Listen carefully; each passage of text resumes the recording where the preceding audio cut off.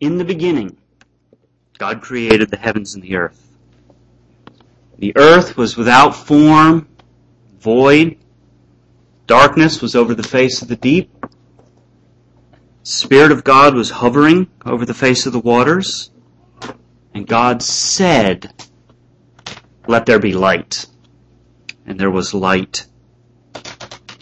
And so it was that God began speaking the words that sent forth the Spirit of God, that created order in the universe. It divided light from dark, created the waters from the land. It set the stars and the planets in their place. And the structure of the universe was formed by the Word of God. And God kept speaking.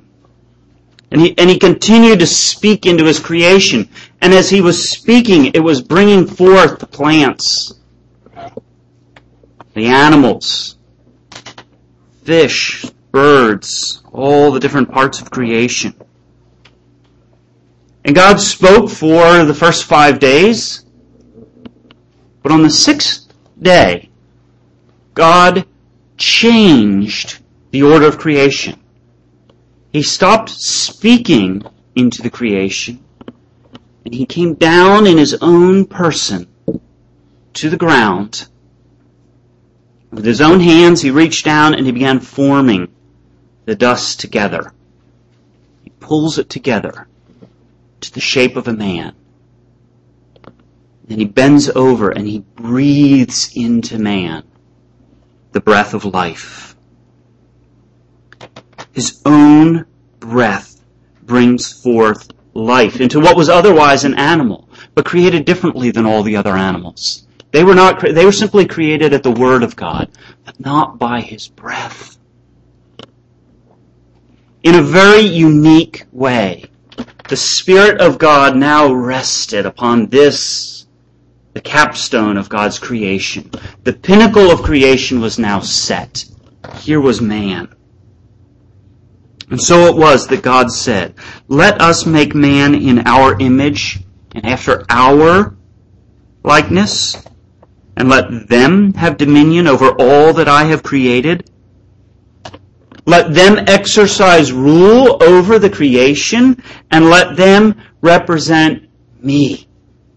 I want them, male and female, to bear my image in this physical world that I have created, this order that I have brought forth. They are going to bear my image.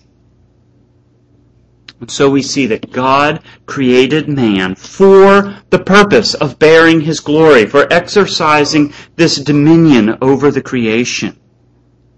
But notice that man is not a man, it is male and female. It is them. They are bearing witness to the creation. They, in them, in that relationship. Notice that at the top of creation is a relationship between male and female. They're alike, but not alike. They're the same, but different. In that we see a hint that God is one, but He's not alone.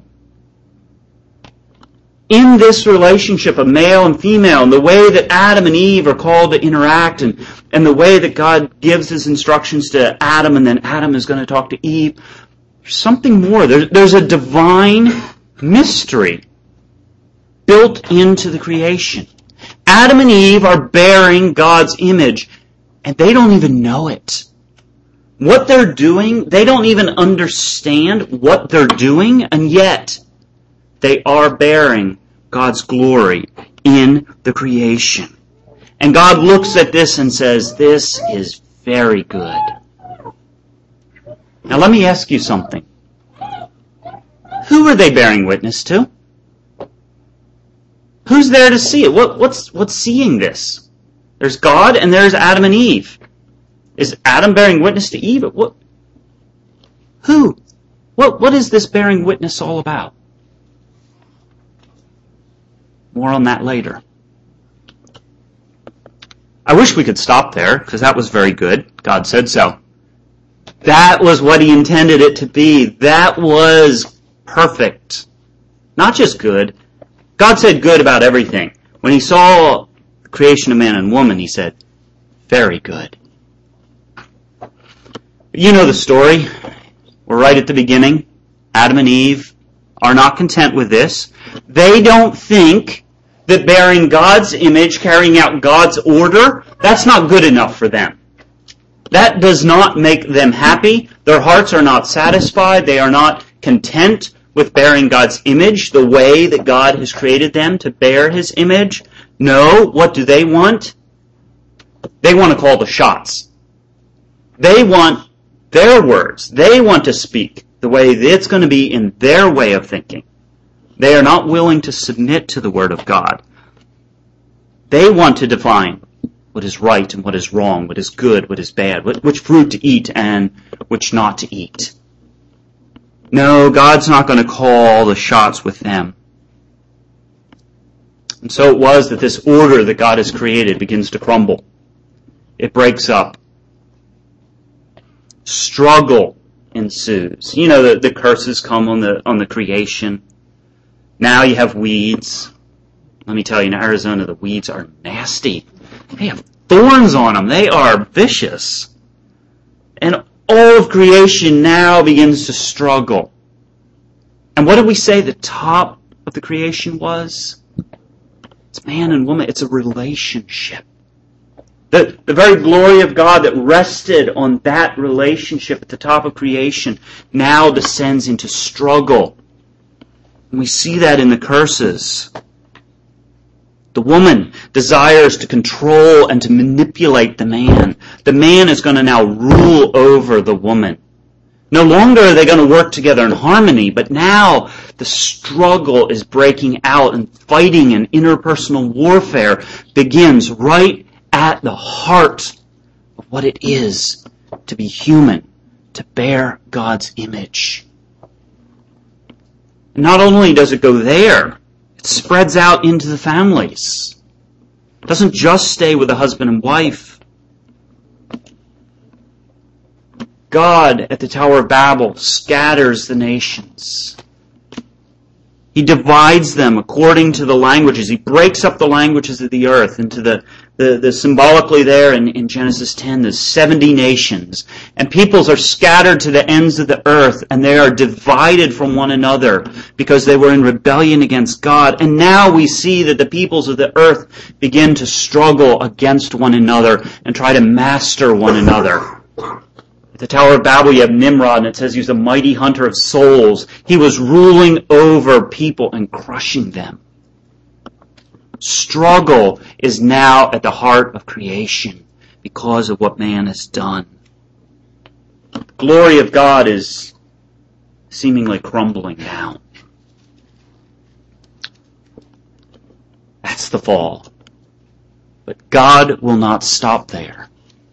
He's not going to simply let man make a mess and say, fine, and pour out His judgment. No, God continues to work. He continues to send out His word. Who does God send His word to? A pagan wandering around on the edge of the desert named Abram. Abram, get up, leave all this stuff you know, start going to a place that I will tell you. And so it is by the word of God, God comes to this man who is completely lost and says, do what I tell you to do. Follow me. Let me start giving you orders. And Abram obeys, and he begins to follow. He listens to the word of God, and he believes the promises of God. So he picks up and he moves. You know the story, Abraham, Isaac, Jacob, and then Joseph. And God continues, His people continue to wander, and they follow Him. All they have are God's promises. All they have is God's word. And they just follow it. There's no other reason but that God said it.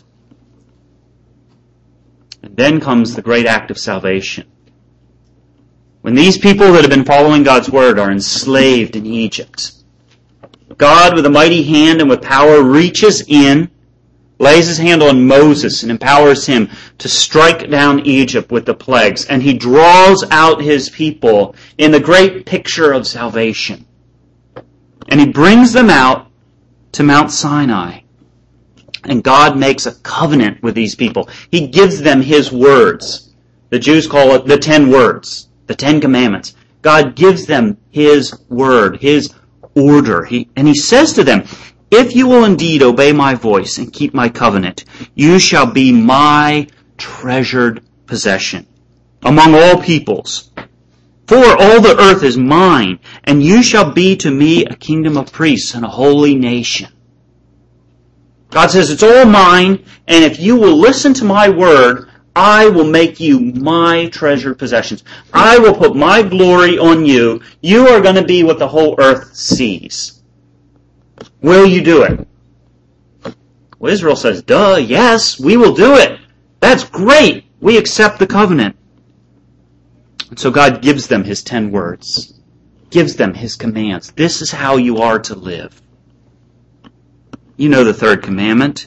You shall not take the name of the Lord your God in vain.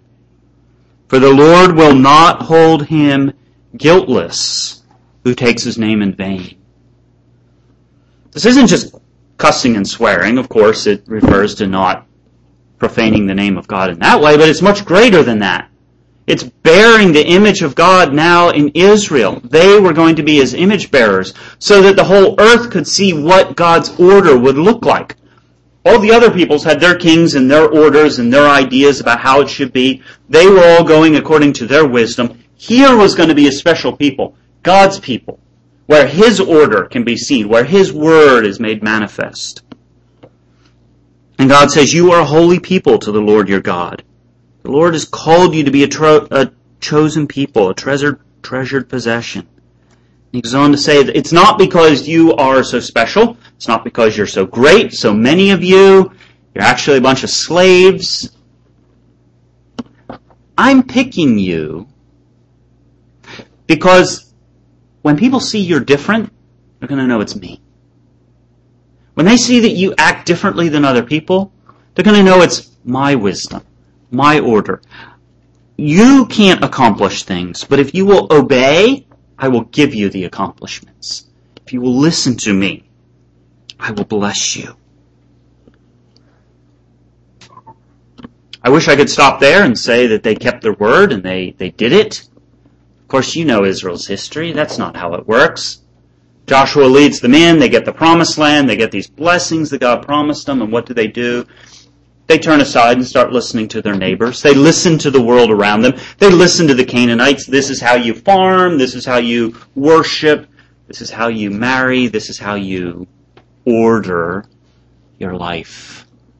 And so then that's where we have the period of the judges. People fall into sin. God sends someone to deliver them, put them back, and teach them his word again, and back and forth for 400 years. And it becomes really obvious that they can't do it. That they are unable by their own free will, by their own desires, by their own purpose, they cannot follow God. They got 400 years of evidence, and it's getting worse. If you read through the book of Judges, it gets worse. Read the end of the book of Judges. It's horrible what Israel has fallen to. So, God gives them a king. He gives them a man to restrain those evil desires. And so he gives them what they wanted. Someone to help put order in the land and keep them on the right track. He gives them that shepherd king. And we see David come, and then we see Solomon. And Israel prospers. But how do these shepherds do? Before very long, the shepherds are actually shepherding the people into sin. They begin teaching the people how to rebel against God. They begin teaching, it's by their own word, they begin shepherding the people into more and more evil. God had created this people to be a light to the Gentiles, to display his glory, to put it out there for all to see. And what have they done? Just the opposite. They have completely defamed the name of God. They have brought about disorder. And you see the nation of Israel dies. The northern tribes are carried away and destroyed. Nothing is left. Then comes the turn of the southern kingdom. God had promised them back at Sinai, if you do not obey the 10 words that I have given you, I will scatter you to the ends of the earth. And that's at last what happens. The Babylonians come in, and Judah is carried away into captivity, and they are scattered across the face of the earth. Through the prophet Ezekiel, God comes to them, Ezekiel 36, and he says to Ezekiel, when the house of Israel lived in their own land, they defiled it by their ways and their deeds. So I poured out my wrath upon them for the blood that they had shed in the land, for the idols with which they had defiled it. I scattered them among the nations, and they were dispersed through the countries. In accordance with their ways and their deeds, I judged them. God gave them justice. He gave them exactly what they deserved. But when they came to the nations, wherever I scattered them, they profaned my holy name, in that the people said of them, these are the people of the Lord, and yet they had to go out of his land. But I had concern for my holy name, which the house of Israel had profaned among the nations to which they came. Therefore, say to the house of Israel, thus says the Lord God, it is not for your sake, O house of Israel, that I'm about to act, but for the sake of my holy name, which you have profaned among the nations to which you came. I will vindicate the holiness of my great name, which has been profaned, and I will vindicate my holiness before their eyes. God brings the punishment that they fully deserved, but then he also says he will have pity on his name. He will have pity on his reputation. I will not let my glory collapse and be obscured in the chaos and in the disorder which you have brought it. Just like Adam and Eve had failed and brought God's name into disorder and into ill repute, Israel has done the same thing. But God will not quit. God goes back, he gets Israel out of captivity, and he brings them back to their land. You know the stories of Ezra and Nehemiah, and later the prophets Haggai and Zechariah and Malachi coming and preaching, and Israel is being reformed, and they hear God's word, and they say, we're gonna keep it. And we're gonna be really zealous to keep it. And they pursued God's law with everything in them, and they enforced it, and they became Pharisees. A bunch of legalists. They were after the word, but that was it. There was no life. Their words and in the way they went about following God's order killed life. And it was at this point that God sends his Son into the world. It's at this point that we see Jesus break in. And God starts a new creation. John 1, John says, in the beginning was the Word. And the Word was with God, and the Word was God. He was with God in the beginning. That word in Greek carries the idea of a order or a pattern. Okay, here it is. Here's God giving out that pattern. And he's speaking. I mean, he's picking up the very words from Genesis 1:1 here in John 1:1, starting out making that connection for them. That order that was given at the very beginning, it's now being given again. Now, just as God came down to earth in flesh, and he created a man and breathed into him the breath of life, Jesus is coming and doing the same thing. God himself is coming to earth in the person of this man, Jesus Christ. The Word became flesh and dwelt among us, and we beheld his glory. The glory as of the only begotten of the Father, full of grace and truth. Here is order and here is life coming to the earth. It says that he was in the world and the world was made through him. The world did not recognize him. The world wanted its own order. They did not want to recognize the Creator. They turned their backs on Him.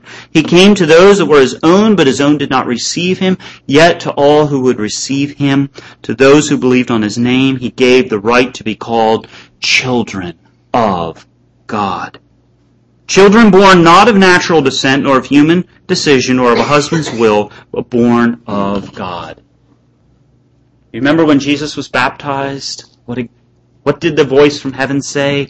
This is my Son. What's the next thing? Hear Him. Listen to Him. This is the word that was sent from heaven. This is the word that brings order, that brings life. This is the one that I have put my glory upon. This is the new creation. This is the one who is going to be that light to the Gentiles and not fail. So we've seen Adam and Eve and Israel and all that came before fail to be a proper reflection of God's glory. They fail over and over and over, but not this one. This one, Jesus, He's going to bear the glory of God properly. He will be the new Adam. He will be the one that rules over the creation that represents and bears God's glory correctly. That brings back, that helps to pull back the nations. He will be the new Abraham.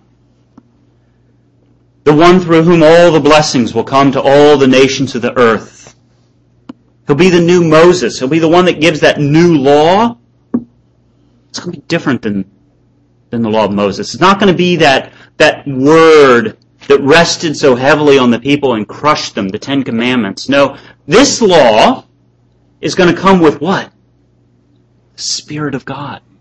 Isn't that's the beautiful thing you see in the middle of John's book there. He has Christ telling them, I'm sending you the Comforter. I'm sending you the Spirit. I'm not just giving you a law about how to live. I'm going to give you a Spirit that will enable you to live this way. This is the true image of God. Friends, this is the gospel. This is what we're here to celebrate. This is the good news that was brought about by the revelation of Jesus Christ. That when all of creation, when everyone who had ever lived had failed to uphold God's dignity, had failed to uphold the name of God, who had brought it into disrepute and defamed His name, that He sent this one that could do it. The God who is rich in mercy sent His Son into the world to save sinners who will be recreated back into the image. That's what we mean when we say born again. Given new life, recreated. That's what we talk about, being born again or saved or created, in the image of Christ. That's what we're talking about. That's what it means. Just the way God created man the first time, now we're talking about a second creation. This is the hope that is changing all creation. We are being recreated back into the image of that invisible God. To make Him visible in the creation. Now that's my introduction. Don't worry. That's half the sermon. Turn over to Ephesians. The text this morning is Ephesians. Here's where it comes to us. Paul is writing, with all of this in mind, Paul is writing to the church in Ephesus, and he's speaking to them. Ephesians chapter 1, he begins talking about God's election, how God has chosen the people in Christ. That from the foundations of the world, it was God's plan. It's not an accident. Paul is telling them, all of these failures and disasters that have happened before, this is not an accident. This is exactly how God planned it. None of this caught Him off guard. His plan was for everyone to be able to see the failure and for Christ to come into this situation and fix it. And now he's writing to the Ephesians who've believed this, so now what? What is this going to look like? Look at Ephesians chapter 2. You can start at verse 4. But because of His great love for us, God, who is rich in mercy, made us alive with Christ, even when we were dead in transgressions. It is by grace you have been saved. And God raised us up with Christ and seated us with Him in the heavenly realms in Christ Jesus, in order that in the coming ages he might show the incomparable riches of his grace expressed by his kindness to us in Christ Jesus. For it is by grace you have been saved through faith, and this not of yourselves. It is the gift of God, not of works, not of the law, not of what you've done, so that no one can boast. For we are God's workmanship, created in Christ Jesus to do good works which God prepared in advance for us to do. It is by grace that Christ has come in and recreated his people, and now the glory of God is resting upon them. You see that? That he wants to show the incomparable riches of his grace. This is what God is doing in his church in Ephesus. This is God's plan. By his grace, he is taking unworthy people and putting them to work for his kingdom. So it is in Ephesians chapter 3. Flip over. We'll start at verse 7. And Paul says, I became a servant of this gospel, this good news that Paul has been explaining. I became a servant of this gospel by the gift of God's grace given me through the working of his power. Although I am less than the least of his people, this grace was given to me to preach to the Gentiles the unsearchable riches of Christ, and to make plain to everyone the administration of this mystery, which was for ages past kept hidden in God who created all things. His intent was now that through the church, the manifold wisdom of God should be made known to the rulers and to the authorities in the heavenly realms, according to his eternal purpose, which he accomplished in Christ Jesus our Lord. In him and through faith in him, we may approach God with freedom and confidence. Do you see what he's saying? From the ages past, God's plan was that in the church, who was going to see this?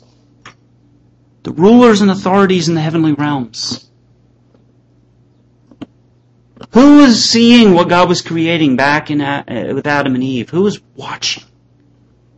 I don't even know. We call them angels and demons because we don't even really know.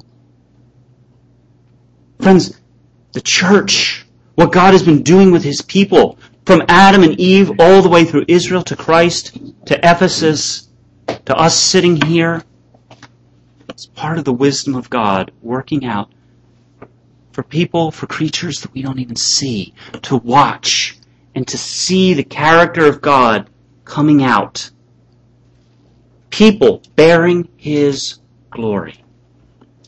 That was God's plan from the beginning of the world. And when everything was crumbling and falling apart, that's where he went back in and sent Christ to recreate this order and to bring about this order and to send out his life to animate his body. That's why the church is called the body of Christ. Christ is its head. We are the body. The head thinks and it sends out commands. The body moves whichever way the head tells it to go. And so you see the order of God working out through the body of Christ. This is what God had planned from the beginning. And so it is now that the church bears God's glory by being a living, breathing display of God's intent from the foundation of the world. There's one book, old theologian I read, started out this way. The church is the mirror that reflects the whole glory of the divine character. It is the grand scene in which the perfections of Jehovah are displayed to the universe. He's saying that, and he's taking it from these verses, the idea that the church is that display, that the glory of God comes down, hits the church, and is reflected out for all to see. All peoples, tribes, tongues, nations, and the peoples we don't see. Angels. It says that the angels long to look into the mysteries of God. Redemption. This is what's going on. When no one sees what we're doing, there's still people that see what we're doing. Understand that? We are a walking, talking, living display of what God's doing. So what does this look like practically? Let's go back to where we started in the creation, right? Where did that what messed up? Well, if you look at the context here in Ephesians chapter 2 and 3, the main idea that Paul is driving at here is racial reconciliation. That idea at the Tower of Babel, with everyone being scattered and all the nations now struggling for mastery over the other nations and the peoples, Babylon conquering the Jews, carrying them away with many other peoples ruling over them, each man striving like Nimrod as a mighty hunter who's capturing souls. He's undoing all that. The struggle is ending. No longer is there going to be this racial struggle. That's what he's talking about, the middle wall, the barrier of alienation between Jew and Gentile. It's broken down. That divide is ended. The hand that was clenched is now opening up. The will of God is spreading out. Once again, you see life coming back into the creation, the way God intended every tribe and tongue and nation to be a part of the display of His glory. It's coming back. That's what's going on here. The curse that fell upon them at Babel is being slowly but surely reversed. That's what's starting at Pentecost and is spreading out through the churches. And so, friends, our churches ought to be a display of that. The fact that we can come from different ethnic and racial backgrounds and be one in Christ is a display of God's glory in ways we don't even properly understand. But perhaps more personally, marriage. Then we see right there at the curse, you have Adam and Eve beginning to struggle against one another. That's where the curse really started, was in marriage. So I think it's no accident. Ephesians chapter 5, verses 22 to 33, he goes into that, and that's where Paul goes, and he says, look, marriage is a picture of Christ and His church. Marriage is carrying this divine order and mysteries that you didn't even know that you were carrying. It's Christ and His church. There's this mystery of marriage. And so it is, when husband and wife are alone, there's no one else to see, they're still carrying on the display of God's glory. You don't know who might be watching. We don't know who sees us. You may be discouraged at times. Come here, this week we have lots of guests. Future, maybe like a bunch of people are gone and there's like 6 of you sitting around and it's kind of discouraging. You're still bearing God's glory. It's still being carried out. It's still, there are people who watch and see how you love and how you interact with one another. This is what the church is to do, is to bear the divine image, that reconciliation, proper relationships, this love that God has had. I hope you think about this. It seems a bit overwhelming. I hope you kind of feel your spiritual knees buckling a little bit to think, how am I going to do all this? I can't do this. We can't do this. We're just a couple of people. How in the world is this going to be carried out?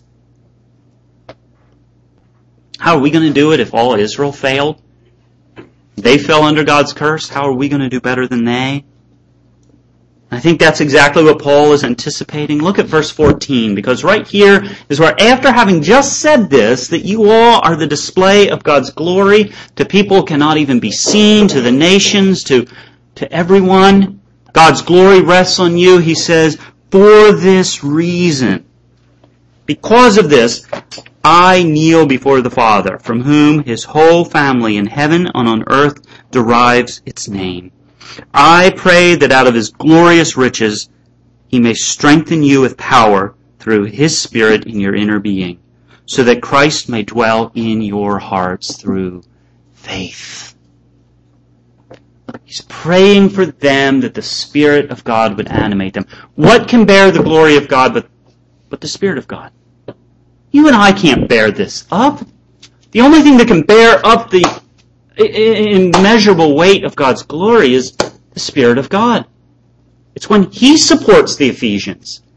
That's when they can bear this. And where does this come from? It comes from Christ. He's the head. He's the one that sent this Spirit. He's the one that gave this law and the Spirit to carry it out. He's the one that now His will is going forth unhindered. This is where the unity comes from.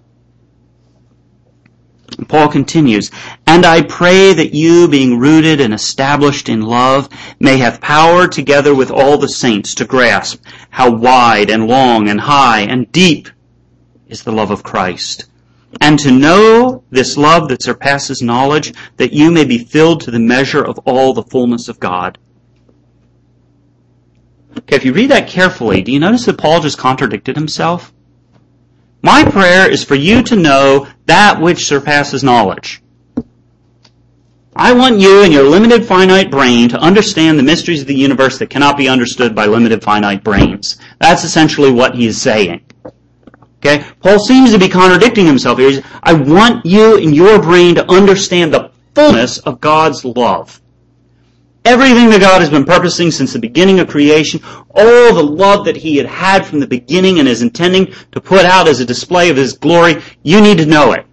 And that's my prayer for you, that you will know what surpasses knowledge. It seems contradictory. This is impossible. But look what he says, verse 20.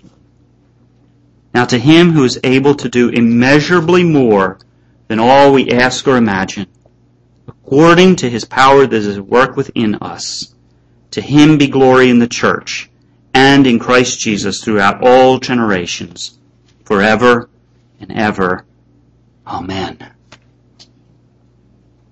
To our minds, this is impossible. That's exactly right. This is something that we cannot do.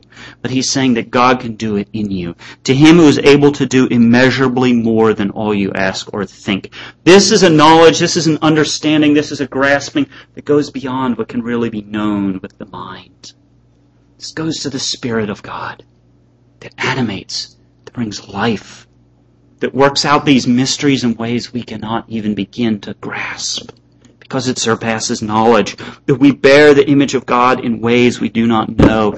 I am certain that there are mysteries embedded in this church that we cannot see and we will not know until we are dead. And we are able to look back with the eyes of Christ and see that in our love for one another, in the love that you have that binds you together, there are mysteries that God is working out. So do not be discouraged. God is at work in you to will and to do His good pleasure. Pray for each other this way. See how Paul has prayed for this church? Pray for each other. Pray that the members of you have church directories. Pray for the other members of the church that they would understand, that they would come to know the love of God more fully. Why are we deficient? Because we don't really love the way God has taught us to. Pray that we would really love with the fullness of God's Spirit that passes understanding. We would grow in understanding of God's superabounding love and glory. Pray for your elders on this. How much weight do they bear? They're supposed to administer this body, doing these things. Pray for them, that they would have the wisdom that goes beyond what we can even say. But without the Spirit of God resting on them, that failure is inevitable. Just look at Israel. But with the Spirit of God, we can bear the image of God's glory. Pray for each other this way. Is Grace Fellowship Church a church worth watching? Absolutely. When you think about the church, what do you think of it as a place to be? A lot of times people think of the church as a place where you come and you learn things. You grow in your understanding of God. You study the Bible, which hopefully we do. We mean to do that. Other people go to church to socialize, to meet people, to fellowship, to be encouraged, to serve. If you're a little more spiritual, you're thinking, well, it's not about me. It's how I can serve other people. These are all good. This is really limited. This isn't really what God created the church for. Those are all aspects of it. God created the church as a trophy cabinet. You're His trophies. It's the trophies of His grace and mercy going out into the fallen world, just like He went to Abraham and brought His word to him and took him and set him up as a display. It's the place where God puts His trophies together and says, see, this is what I am doing. This is my wisdom for all to see.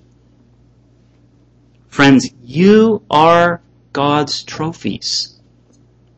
God told Israel, you'll be my treasured possession among all the peoples of the earth. And Peter says the same thing to the church. You are God's treasured possession. You're His trophy. You're the good china. Okay, there's the dog bowl over there. Not you. You're the one that goes in the special cabinet and goes out for the good guests.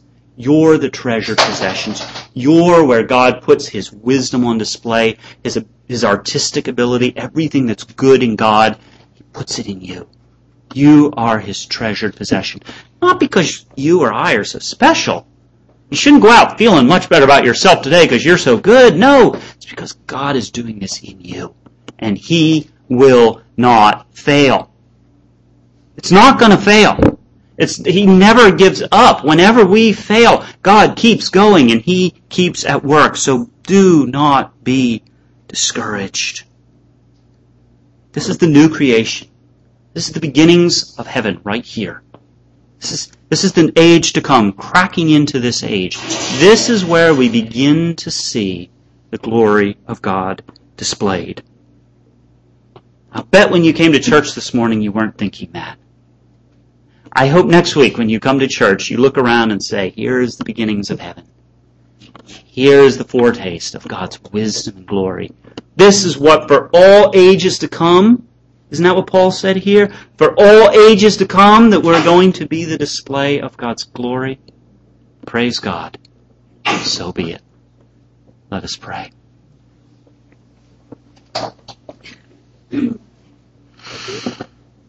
Heavenly Father, we pray this morning that You would strengthen us. That specifically Grace Fellowship Church would be strengthened by Your Spirit, that their minds would be expanded to know the unknowable love of God, that she would be strengthened to carry out the tasks that You have given her. Pray that Christ would be supreme in the affections and in the teaching and in the love that is seen in this place. That Your glory would be made known here. We pray that each and every one would grow in their love for Christ and that it would overflow and abound to those around us. Pray that You would do this out of Your profound wisdom and Your infinite strength, so that the glories of Your recreation, Your renewed kingdom may be made known. People we do not even see and know will hear and know of Your glory because of what You are doing here. And we all ask all of this to the praise of Jesus Christ, that His work on the earth would be glorified, that His sacrifice would be honored and magnified. So it's in His name that we pray all of this. Amen.